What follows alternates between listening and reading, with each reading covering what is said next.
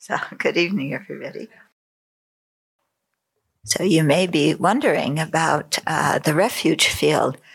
The Buddha and all the bodhisattvas and arhats and holy beings. The Buddha manifests in whatever form is best to communicate with any particular sentient being. So the Buddha can manifest as bears or bugs or all sorts of different things. Yeah. When you read the Jataka tales, which are part of the canon, then in many of the Buddha's previous lives, when he was a bodhisattva, he appeared in the form of different animals.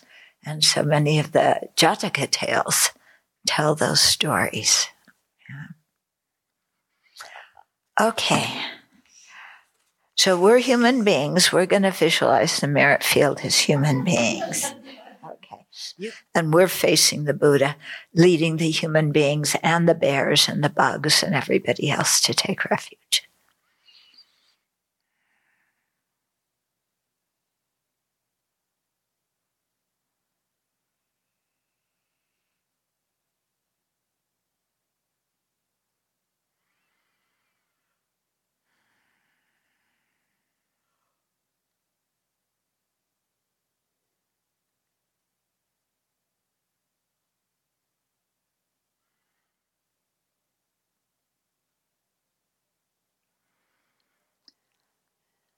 So rejoicing is a very important part of our spiritual practice.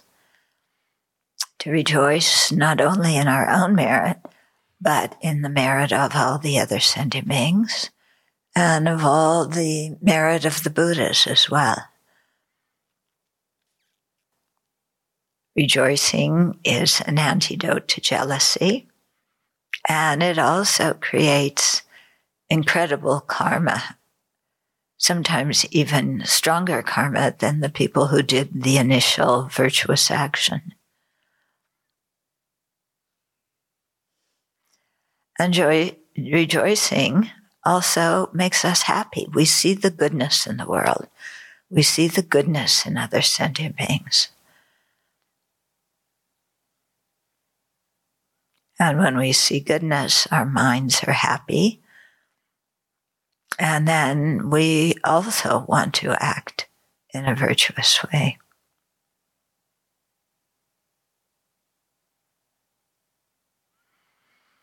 So rejoice at all the bodhisattvas and Buddhas who have generated bodhicitta, that incredible mind.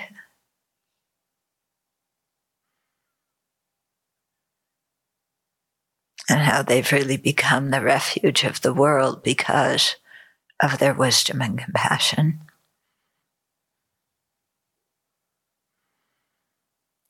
And by rejoicing in their bodhicitta and their wisdom, then may we be inspired to cultivate those same realizations ourselves. And to do that, we need to listen to teachings. And so we're here this evening.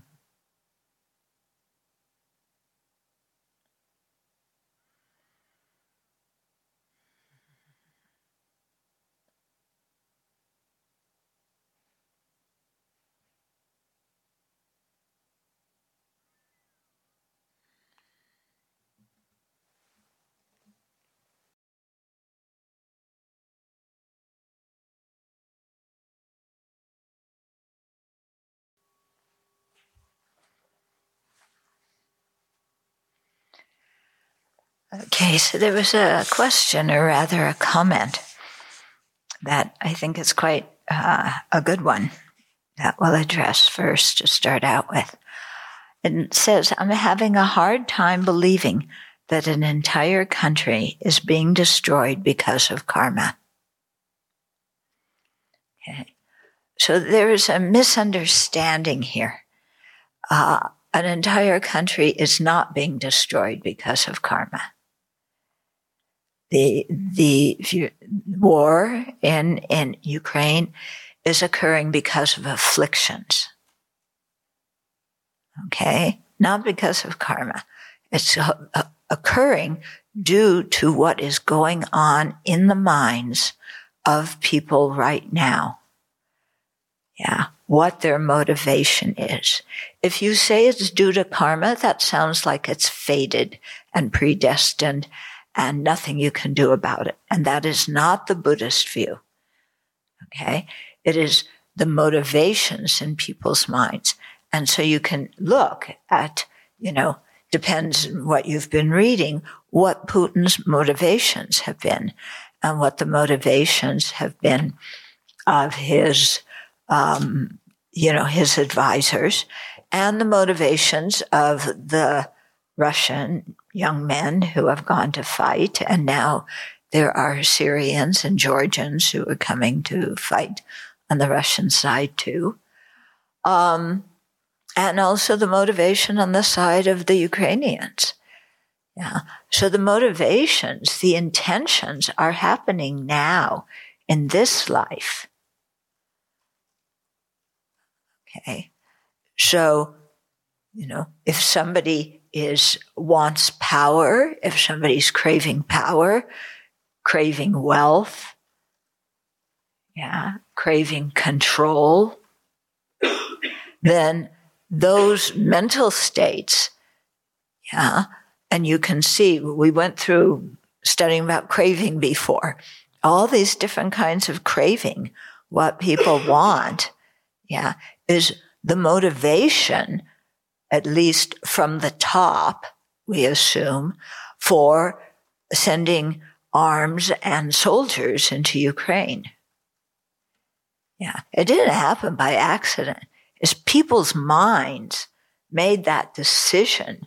Yeah, we want to take over that country, or, whatever their goal was initially, And then when they can't just march in and say, give it to me, I want it, then they get angry. And the craving is even stronger to have it. And their reputation is at stake. So that makes a really strong craving because they don't want to lose face and show that the military isn't so good or, their soldiers aren't so good. So they get very angry. They get frustrated.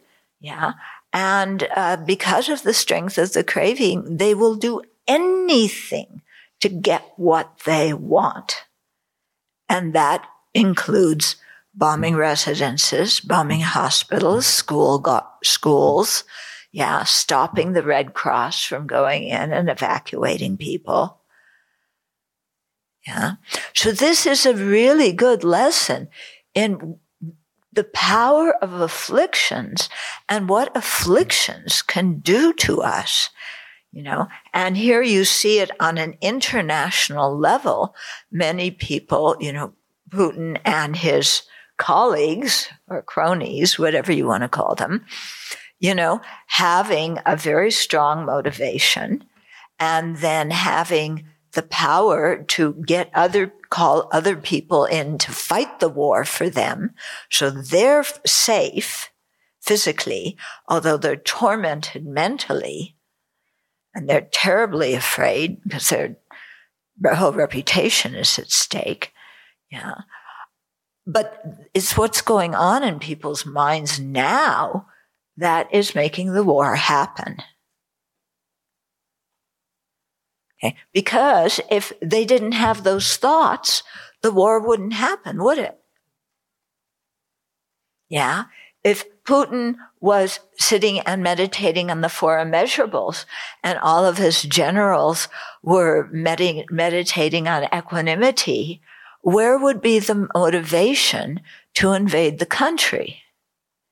And without a motivation, there's not going to be a war. There's not going to be an invasion. So you see, it's the afflictions in people's minds in this life now that are the cause of it. Now, where karma comes in is, why are certain people born in Russia? Why are certain people born in Ukraine? or now in Syria and Georgia, yeah, in the U.S., in all these different countries. Yeah. Why were certain sentient beings attracted to human bodies in these countries? Why did they take rebirth as human beings in these countries? That is where karma comes in. Okay. Because karma, the first result of karma is the maturation or ripening result. And that is the result of the 5 aggregates, the body mind that you're born into, the realm you're born into. Okay.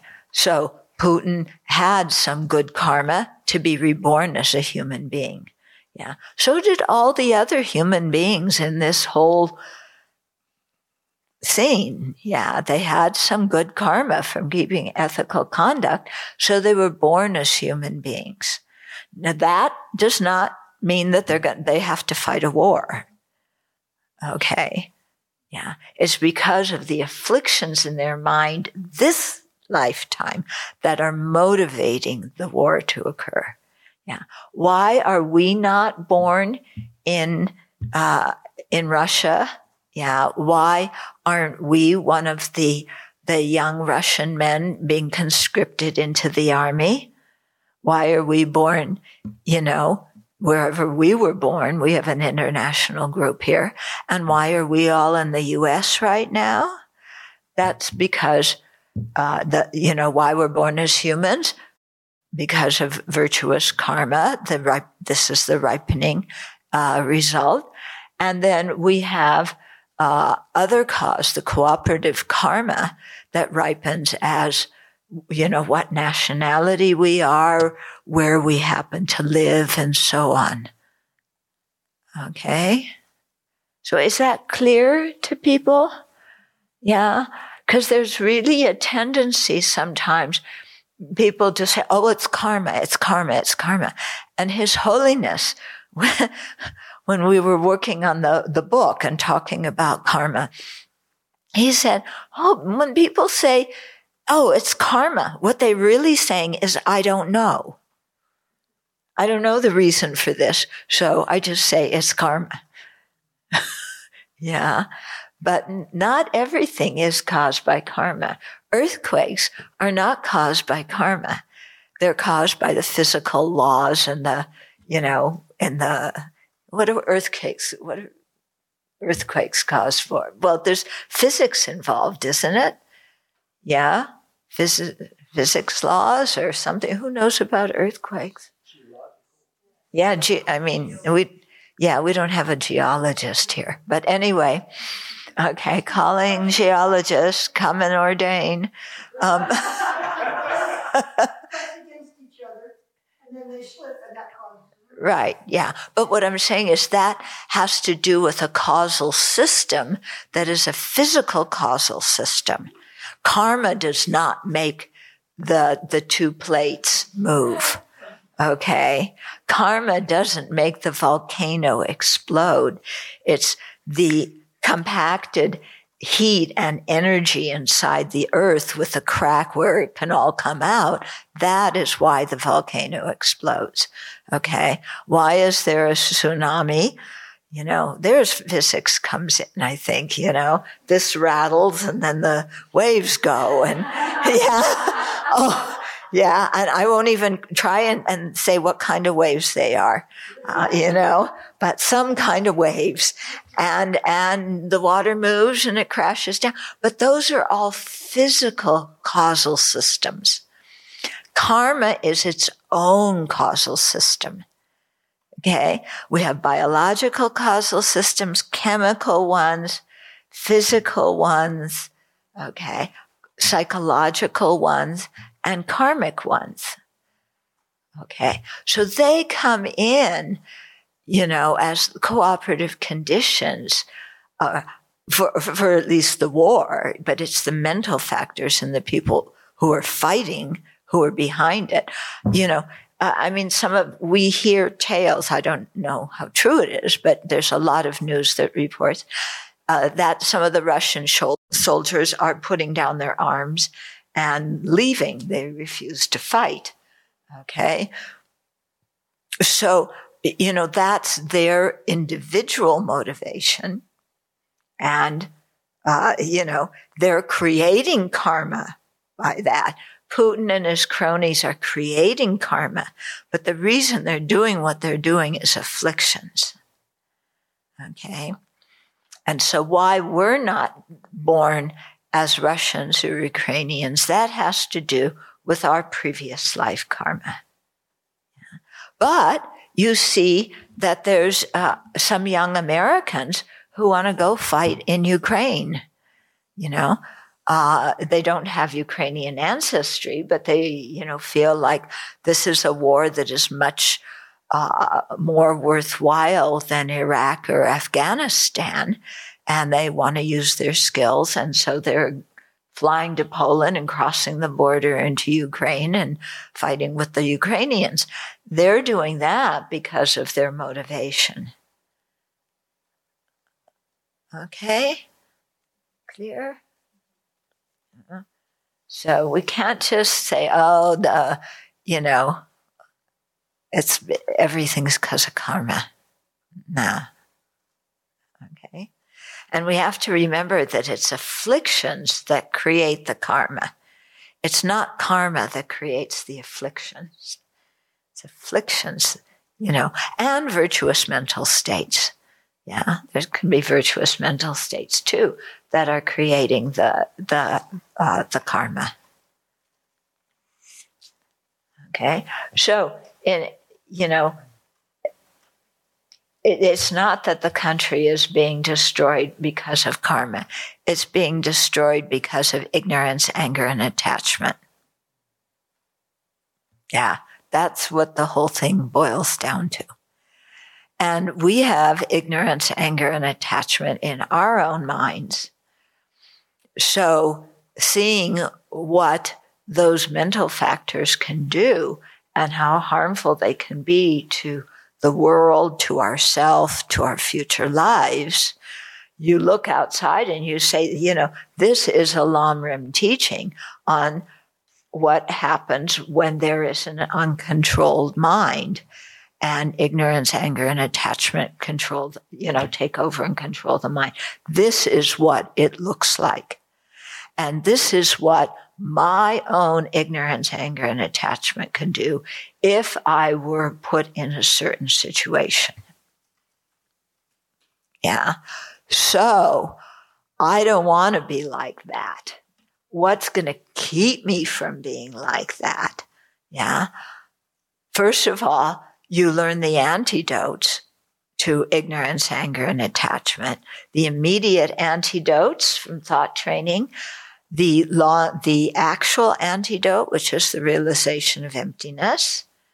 And we also take precepts, because when we take precepts and we have a real strong determination not to do something, then even we're in a situation where we're tempted to do it, or even, let's say, you were born into a family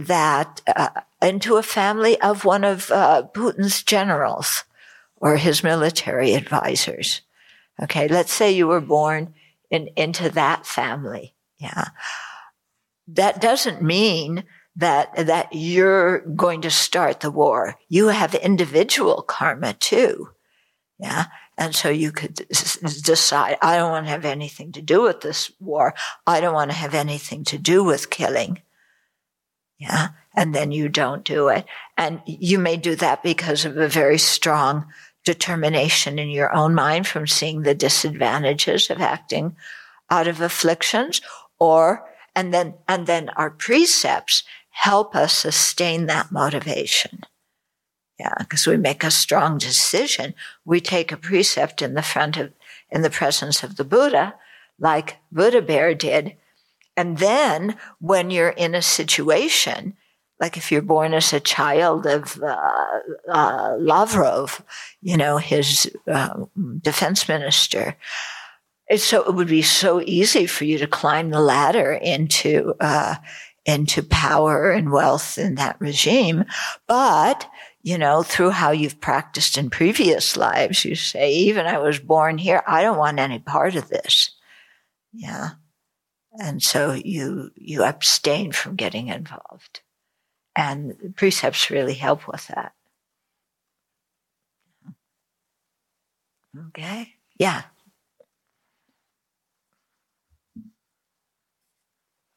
What's coming to mind is had a couple of friends when their whole family were meat eaters, but when they were really little, they said, I don't want to hurt anything. I don't want to eat meat. I don't want to eat these other animals and have them die for me. So we're these tiny little kids, but from their training previously, they come in, and then I think in one instance, the mother and the brother went vegetarian as well. And I'm not sure about the other case, but the influence that they came in with that really strongly. It kind of like, how does a child this old even really understand fully that? But they do. And then the impact that they have, and yeah. So that's a lot of what we're doing in this life, is putting those virtuous imprints in our mind, so that even when we're quite young in future life, we'll be able to meet the Dharma, we'll be attracted to the Dharma, we'll be interested in it, and we'll have those kind of tendencies. Anything else? Any other questions? No? Okay. Then we will continue. Okay, so last time we were talking about how the 12 links can be divided into three groups of the afflictions, karma, and results. Okay, and so here you can see very clearly in the 12 links how it's the afflictions, the links of afflictions, that create the links of karma. Ignorance the first link, ignorance, creates the second link, formative action, which is karma. Okay. The links 8 and 9 of craving and clinging create the link 10 of renewed existence, which is that karma when is just about to bring the next life. Okay? So there it's very clear that afflictions create the karma, and then when the karma ripens, that brings the resultant links. Okay? And why a samsara keeps going round and around is that it doesn't just stop with karma bringing the resultant links. Once you have the result, you still have the 5 aggregates that are still samsaric aggregates. And they're polluted by ignorance.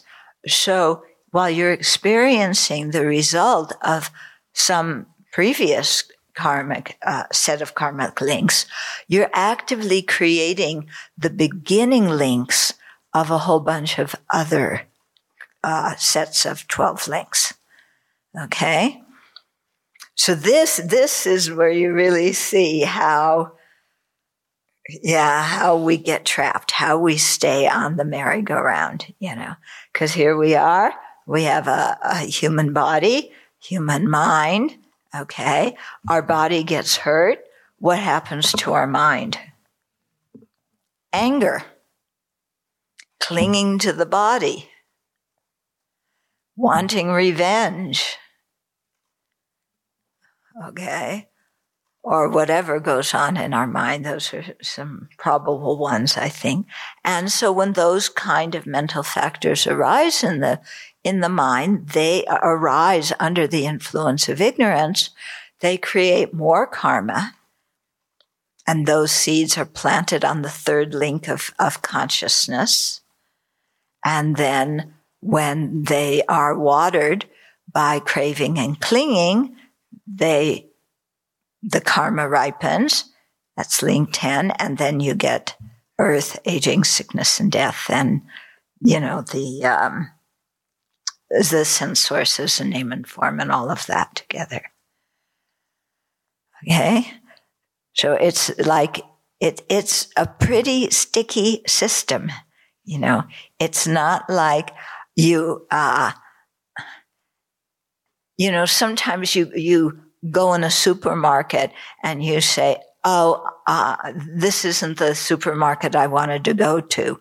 And you leave, and you can leave very easily. Yeah, you made a mistake and went into the wrong market, and you want to leave, and you turn around and go, and it's done. Samsara isn't like that. You create the cause, you get born in another life. You can't just say, oh, well, I'm tired of this. Goodbye. I'm going to nirvana instead. Yeah. Why? Because the mind is still overwhelmed by ignorance, anger, and attachment, specifically ignorance. That's the root problem. Okay. And then, so that was from last week. And then another thing we started from last week. Yeah, I'll back up to the previous paragraph that we read last week. The links may be divided into projecting causes and effects and actualizing causes and effects. So projecting causes are links 1, 2, and 3A, ignorance, formative actions, and causal consciousness. So they're called projecting causes, okay, because they're mostly the afflictions and karma, and they project the next life. Sometimes they're called propelling causes. They propel the person into the next life. And then projected effects are links 3B through 7. So resultant consciousness, name and form, 6 sources, contact and feeling. And those are the projected effects of the projecting causes. Okay? But that's not the end of the story. Then we have the actualizing causes, which are links 8 through 10. So again, 8 and 9 are afflictions, 10 is karma. So they're actualizing. And the reason 8, 9, and 10 are called actualizing is because they depend on the first, link 1 and 2, which were the initial ones that do the projecting. But it isn't sufficient just to project. Something has to be actualized. So it needs these other conditions that make that karma ripen. And so 8 and 9 make the karma ripen. 10 is that karma, that ripened karma when it's just about ready to produce the result. Okay, so that's why it's called actualizing causes and then actualized results. Okay, so actualized results, the outcome of the whole thing. Okay, birth, aging, sickness, and death. Okay, so actualizing causes are links 8 through 10, craving, clinging, and renewed existence. And actualized effects are links 11 and 12, birth, and aging or death. Okay. The question came up again, why aging or death? Because some beings, the consciousness goes into the fertilized egg, and in the next moment it leaves, it dies. Okay, so it didn't have a chance to age, and become different in the next moment. It just died immediately. So most sentient beings have aging and death, but it could be aging. It could be it could be birth and death, and without the aging part. Okay? Okay, so now we're going to go through different presentations of the 12 links. And this can initially be a little confusing. We might want to, as we go through them, make diagrams of how it works.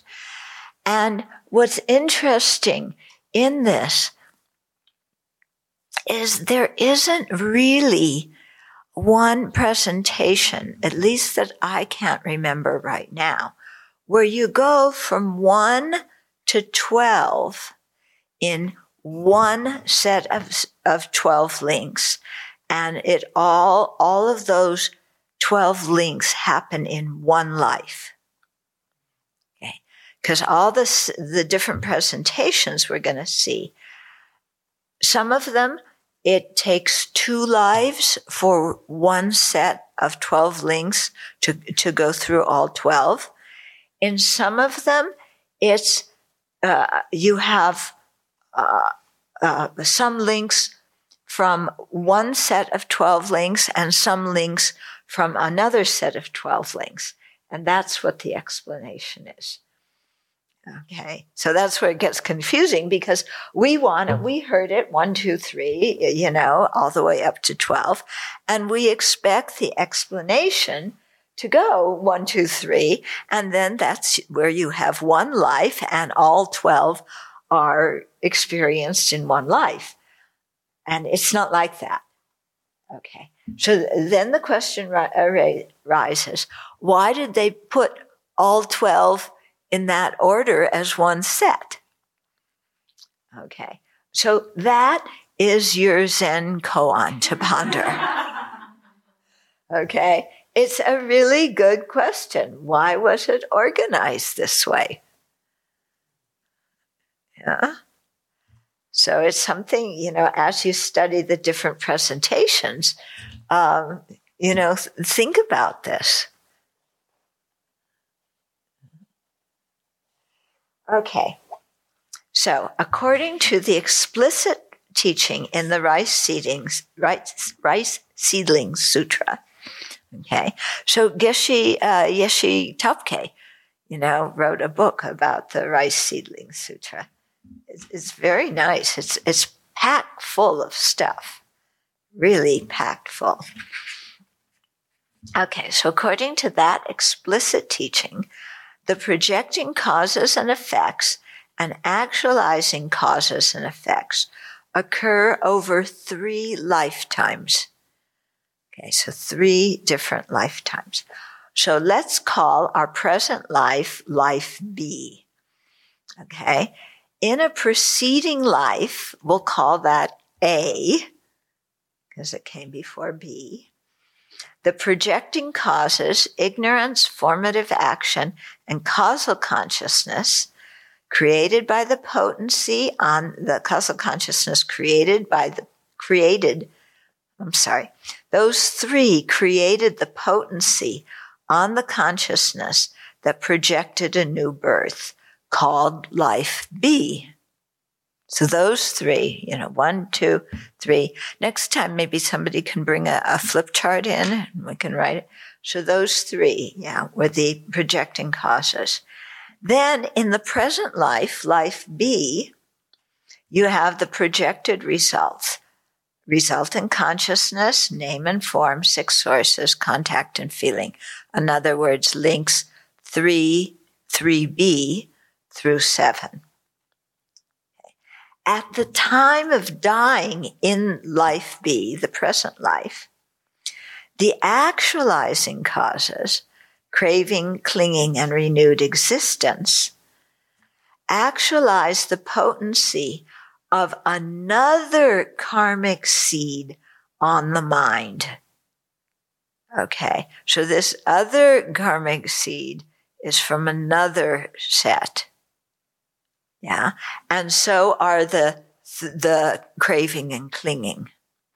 Yeah, so those 3 actualize the potency of another karmic seed on the mind.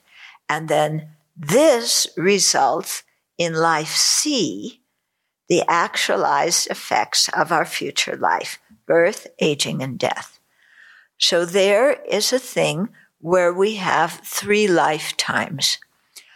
And we also have links from 2 different sets of 12 links, covering 3 lifetimes. Okay, so there's a little chart on the top. Yeah. And so, like projecting causes, they occur in life A, the previous life, and they produce life B. The projected effects are life B. Okay. The actualizing causes occur in life B, but they produce life C, and the actualized effects are all life C. Okay. So in the explicit presentation, the links from two different sets of 12 links are presented together. That is, two distinct sets of causality of two different lives are intertwined, with links 1 through 7 describing the evolution of life B, and links 8 through 12 pertaining to the evolution of life C. So 1 through 7 are talk about the cause of life B and the result of life B. And then 8 through 12 talk about the cause of life C and the result of life C. But remember, the cause of life C doesn't occur during life C. It's the cause. It occurs during life B. And similarly, the cause of life B doesn't occur during life B. It occurs during life A. Causes always come before effects. They never come at the same time as the effects, and they never come later than the effects. I don't care how many sci-fi movies you have watched. It doesn't happen like that. Okay? For the production of life B, only links 1 to 3A are explicitly presented, and for the production of life C, only links 8 through 10 are explicitly presented. Okay? So the explicit ones are the projecting causes and the actualizing causes. Yeah. In actuality, both lives B and C have 3 projecting causes and 3 actualizing causes. Yeah. So if we were to take it out of this particular format, yeah, life B would have 3 projecting causes and 3 actualizing causes, and so would life C. Yeah. But they would have the projecting and actualizing effects, or causes, sorry. Yeah. Okay, I said that all wrong. In actuality, both lives B and C have 3 projecting causes and 3 actualizing causes. And life C has 3 projecting causes and 3 actualizing causes. 3 actualizing causes. Okay, so those are the causes that are explicitly mentioned in what we just covered. Similarly, only some of the resultant links for life B are explicitly mentioned in what we did, and those are links 3B and 7. And only some of the resultant links for life C are explicit, links 11 and 12. So here too, the other resultant links are to be inferred for each life. Okay, so in life B, the resultant links, are mentioned only 3B through 7, but 11 and 12 are inferred. Yeah, because they happen during that. And so same thing for life C. Yeah. Okay. So the point here is that all the, one way of looking at it is you can have all the links that are causes and karma. They could all each life has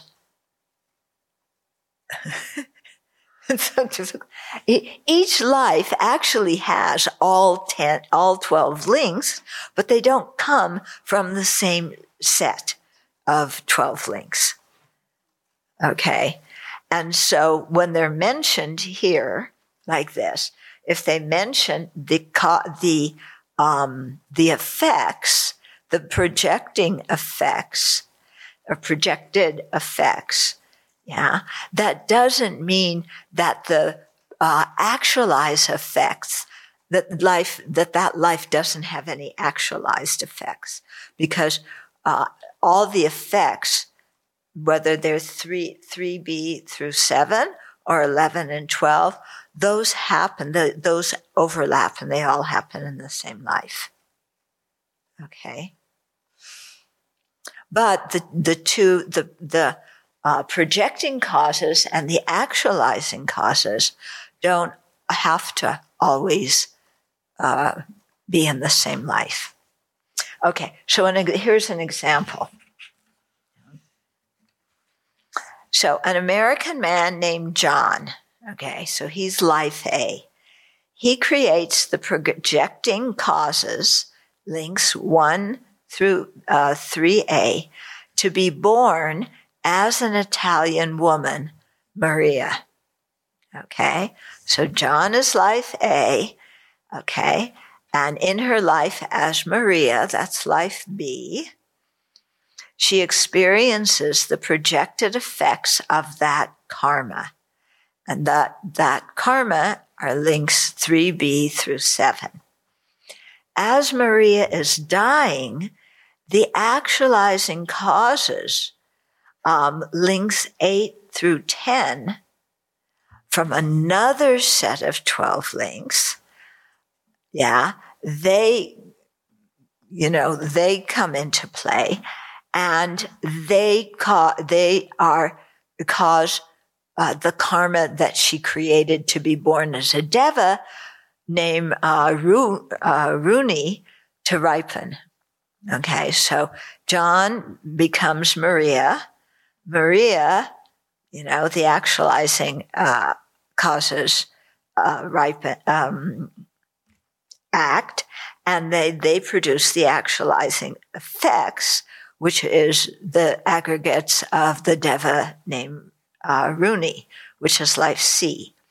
So Runi is born and experiences their actualizing effects, links 11 and 12. So one set of 12 links concerns the life as Maria. The other set has to do with rebirth as Runi.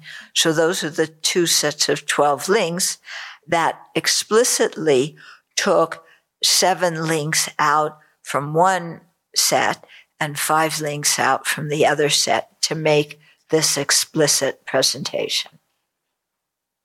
Yeah? Okay. So similarly, wait a minute.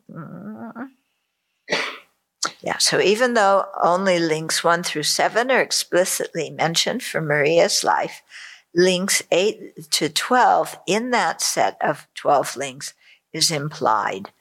Similarly, although only the actualizing causes and effects are mentioned for the set of 12 links of Runi's life, it's another set, the others are also implied. So the Buddha explained the 12 links in this way to emphasize that the process of rebirth is continuous. Okay, this is what we were saying before. While experiencing the effects of one life, the causes for another life are being created. This presentation also emphasizes the unique functions of projecting causes and actualizing causes. So projecting causes means that those projecting causes are suitable to bring dukkha after the actualizing causes come together and nourish them. Okay, so the actualizing causes are like, well, the projecting causes are like planting the seed. The actualizing causes are like putting the water and fertilizer. Okay, so actualizing means that those actualizing causes make the potency of the karmic seed powerful enough to bring the result immediately. Yeah. If you don't have the actualizing causes, yeah, that are going to pertain to that life, then, put it this way, the actualized causes have to be in the same set of 12 links as the projecting causes, but they don't have to occur in the same lifetime. Okay? Because you could create the projecting causes in one lifetime, but then the craving, clinging to that, make that karma ripen, doesn't happen until the next lifetime, or maybe 5,000 lifetimes in the future. Okay. Okay. So in addition to the explicit presentation, Asanga sets forth implicit presentations. In these, the order in which the four groups, projecting causes, projected effects, actualizing causes, and actualized effects, occur, the order in which they occur, is not necessarily the order in which the 12 links are listed. Okay. See, the previous one, we had projected causes, projected effects, actualizing causes, actualized effects from two different sets. In this other way, it's going to be different. There's going to be another mix and match. Okay. So in the first implicit presentation, the cause of the new life B is begun in the previous life A. So Maria came into, the cause of Maria started in John's life. With the projecting, they started with the projecting causes, ignorance, in other words, ignorance prompted the creation of formative karma that has the power to bring rebirth. Okay, the power to bring rebirth as Maria. And that karmic seed was laid upon the causal consciousness. At the time of death of life A, the actualizing causes of craving and clinging nourished that seed, and it transformed into renewed existence. Okay. In the very next life, so this is the first implicit presentation. Okay. In the very next life, all of the results result in consciousness, name and form, 6 sources, contact, feeling, birth, and aging and death are all experienced. Okay. So here, what you have is the 12 links in one set occurring over 2 rebirths. Okay. So if you look at the chart below, or let's make example of our life, okay? If our life right now is life B, life A, let's say our previous life, and it could be the previous life right before this, or it could be, here it would be the previous life just before this. Yeah. So, okay, so we had ignorance, formative action, and causal consciousness.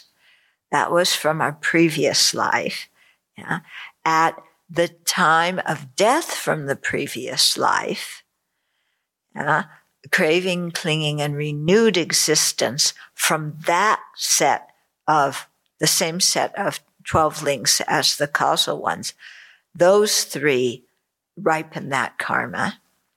And then we were born in life B, and all the effects, projected effects and actualized effects, ripened all in life B. Okay? Different presentation, different way of organizing it. Okay, so that's the first implicit presentation by a Sangha. Okay, the second implicit presentation. Okay, the second implicit presentation, the projecting causes created in life A ripen as life C. Okay, with life B occurring just prior to life C. So any amount of time may pass, one lifetime or eons of lifetimes, before life A and life C. Okay. So at the end of one of those lives, of those, however many are between A and C, craving, clinging, and renewed existence occur, and the karmic seed infused on the consciousness long ago in life A, is about to bring a new birth. And the projected effects and actualized effects occur together in the very next life, life C. Okay, so let's make an example. Okay, so 15 million eons ago, in your life, you have very good ethical conduct and created the cause to have a precious human life. Okay, so that's projecting causes 1 through 3A. That was created in life A 15 million eons ago. Then a long time passes, and the life just before this one, okay, the 15 million eons minus 1, that in that life, the immediately preceding life to this one, then we have craving, clinging, and renewed existence. And they ripen those causes. And then this lifetime, we have all of the effect causes in whether they're the projected effects and actualized effects. The projected effects take part from the time the consciousness comes into existence, into an ovum or something. Mm-hmm. And all from 3B to 7 happens within that conception. Till it depends how it's described, but those usually happen into the development of the womb. Yeah, but it can also go beyond. It goes beyond the womb too. Okay, and then that projecting causes 1 through 3A are the ones that we are basically starting every moment of our life, setting in motion another set. Not every moment, unless it's a completed. Because it has to be a complete karma with 4 branches. With 4 branches. So we're not created. It's not every single moment. Okay. Yeah. And the rest play out as a completing karma somewhere in another. The ones that don't have all 4 branches, or they could be the completing karmas. Something. Okay. Okay. So here's an example of the one we just talked about. Okay. So the teaching on the 12 links of dependent origination is complex and requires a great deal of contemplation, as if you haven't noticed that yet. An example concerning the 2 implicit presentations will aid your understanding. So here's Pat, okay? She arrives home from work and sees that her kids left a mess in the kitchen. Okay, pretty typical American experience, yeah? Tired from her job, she loses her temper and shouts at her kids. Of course she loves her kids, but she's exhausted. And she comes home and she sees this messy kitchen, and she knows she's going to have to clean it up and then cook dinner for the kids afterwards. And she's just wiped out. So she loses her temper at the kids. So this is the beginning of a set of 12 links. It's 1 through 3a. After Pat sees the mess, self-grasping ignorance, the view of the personal identity, arise in her mind. Link 1. This ignorance does not understand that the I is empty of inherent existence, and instead grasps the I as inherently existent. In addition, self-grasping ignorance grasps her body and mind, her children, and the mess in the kitchen, the chore of cleaning it up, and her unhappiness, all of that, to exist inherently too. So the situation is cast in concrete. Sound familiar? Yeah, concrete. Based on this, distorted attention, remember that one? We sometimes call it distorted conception.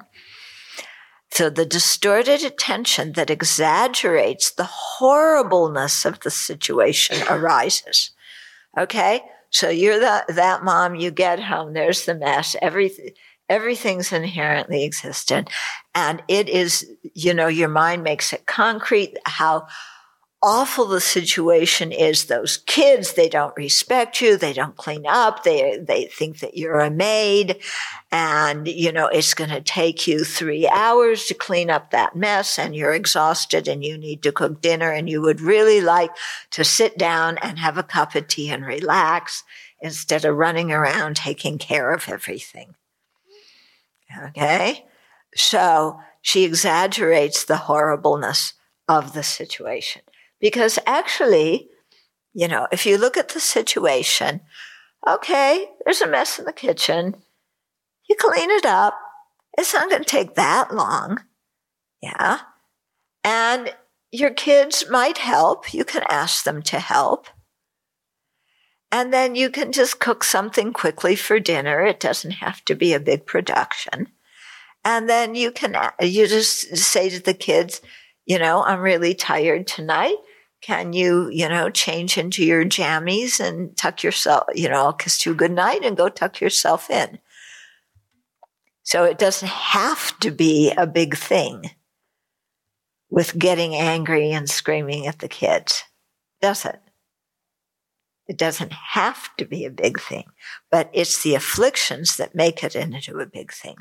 So it's the same thing whenever we get irritated with somebody, somebody did something that we consider disrespecting us, and somebody is disrespecting me.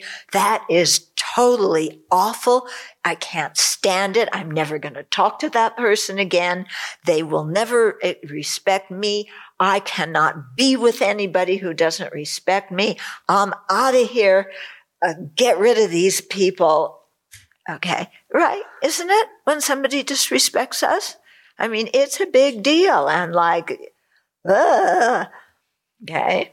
But if you look at it, is it really a big deal?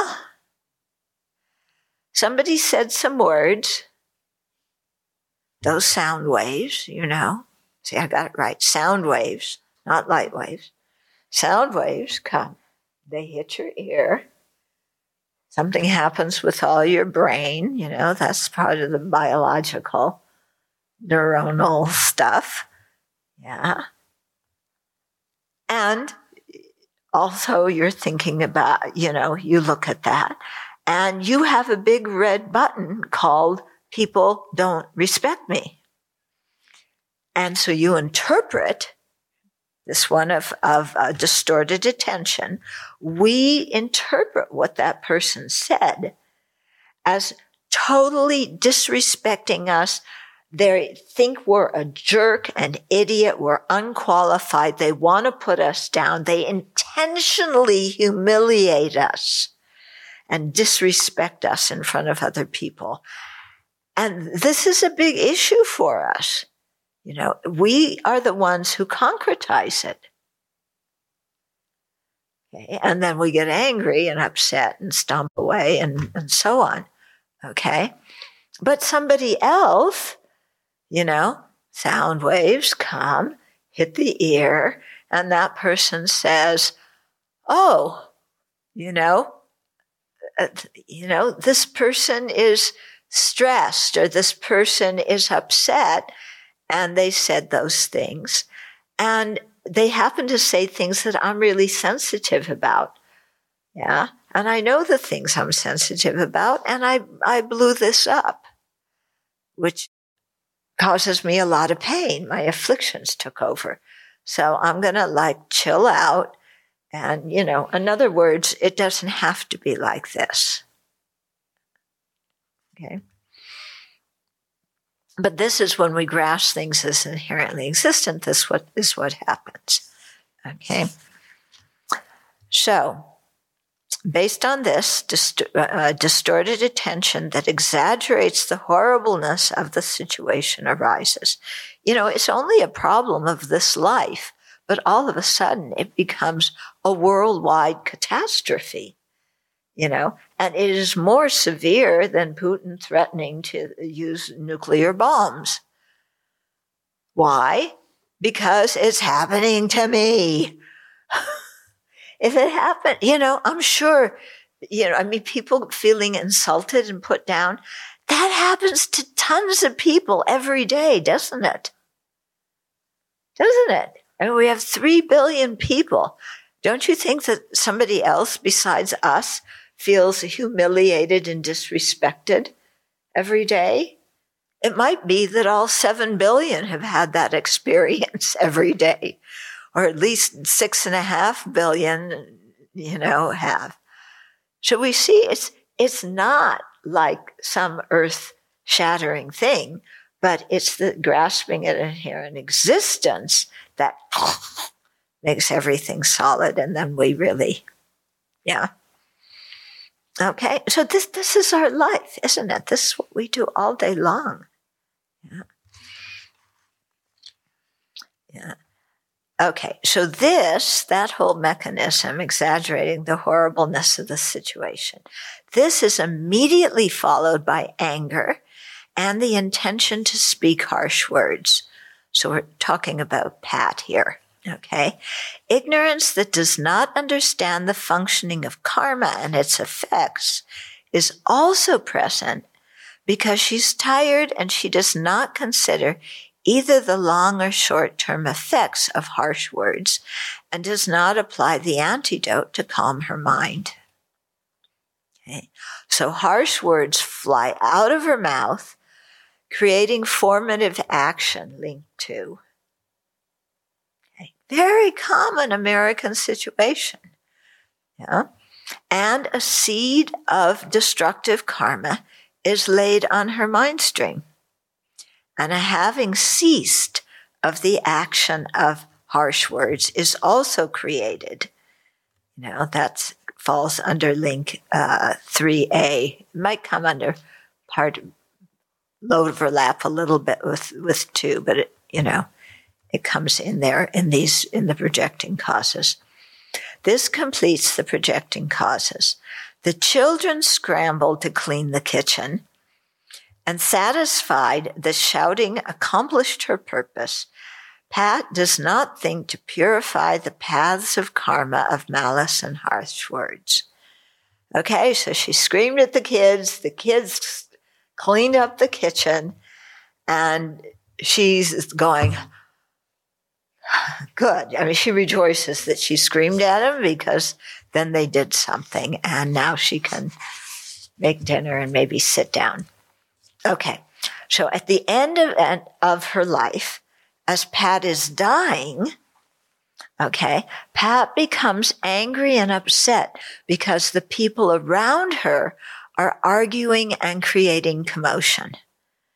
Okay, so she's in the hospital, let's say, and the doctors, the doctors are quarreling. Well, not supposed to quarrel. They are having a livid discussion with Pat's family because the doctors are saying look, she's going to die. And the family is saying, but you've got to do everything possible to keep her alive. And the doctor is trying to say, look, that's only going to cause her more distress. And it's not going to keep her alive more than 5 minutes longer. Okay. So, but this whole vibe and the words going back and forth in a pretty intense discussion. Yeah.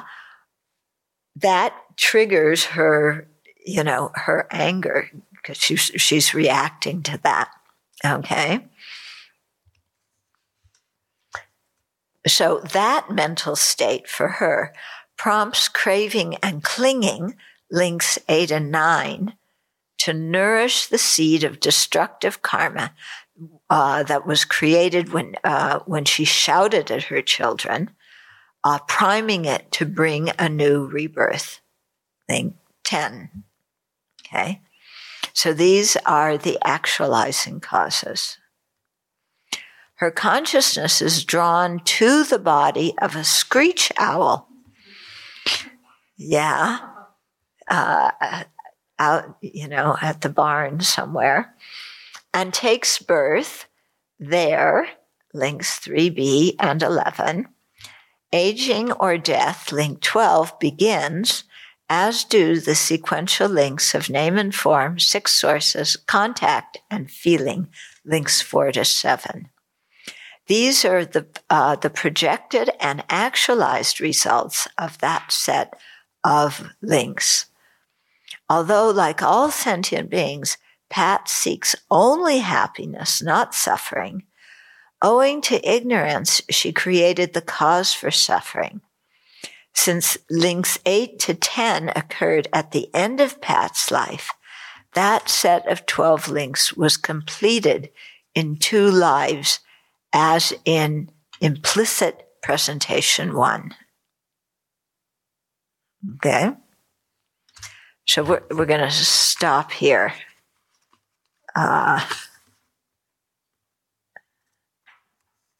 So remember this example, because we're going to start next. We did the first example. Now we're going to do the second implicit. Okay. Questions? Yes.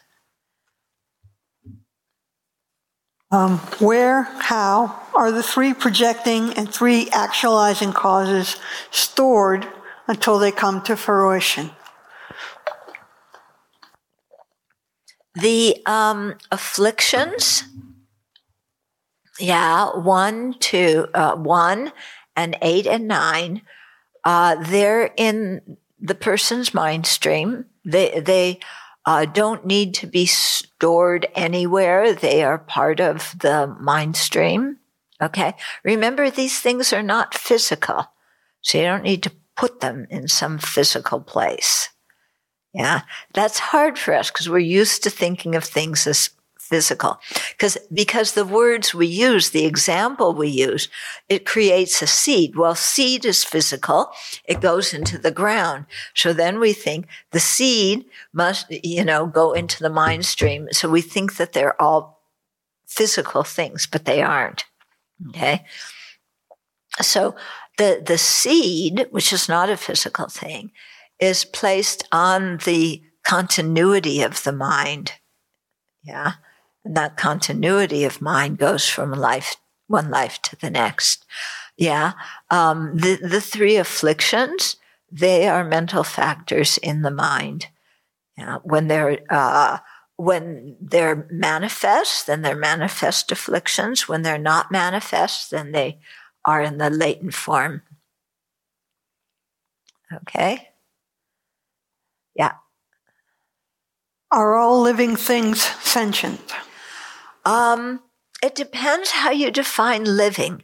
By everything that is alive biologically is not sentient. Okay? So, the trees are biologically alive, but they're not considered sentient beings. Anything else? Yeah.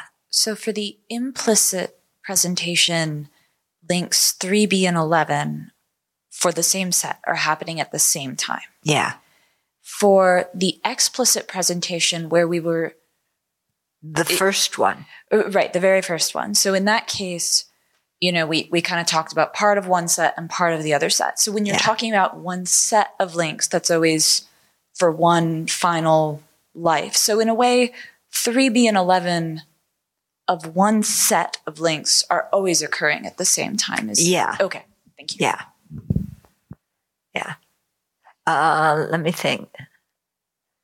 In the first one, okay, 3B and 11. Yeah, they're occurring at the same time. Yeah. Mm-hmm. So Pat, as a screech owl, when she takes birth there, the 3B and 11, the aging or death link, just the fact that the rebirth has started, that the links have not actualized yet, but they're in a form, because if she's getting reborn with 3B and 11, aging or death begin as do the sequential links of name form. Right. Where aging and death is going to be projected onto a result later on, right? Aging and death is what's going on during all the the whole time. life. Okay. That's going on to the moment after birth, aging and death starts. It finishes, right when the consciousness leaves the body of that life. So it's during link 12 where we create all sorts of other sets, beginning parts of other sets of 12 links. Okay, anything? Okay, good. So again, keep reading this, make some examples, and then, if you want to draw some charts and bring in a chart holder, a whiteboard holder, okay, then, we can draw it out too. Sometimes that makes it easier because we're getting different things, different styles. It's like somebody's giving you a recipe for banana bread and carrot cake and chocolate chip cookies all at the same time, and saying, well, these three, and you just take the the butter and flour here, and then, it can go into any of those three, or, you know what I mean? Yeah. So it's a mix and match, and sometimes it can be difficult to keep it all straight. So we have to go over it. But it's interesting to think about in terms of our own lives and how the evolution of how our own lives happen. How important purification is. Yeah. So really rejoice at what you did during retreat, all the purification, all the creation of merit. This is all really important. It's planting the seeds, destroying some other seeds. Yeah, so quite important here. Okay, let's dedicate.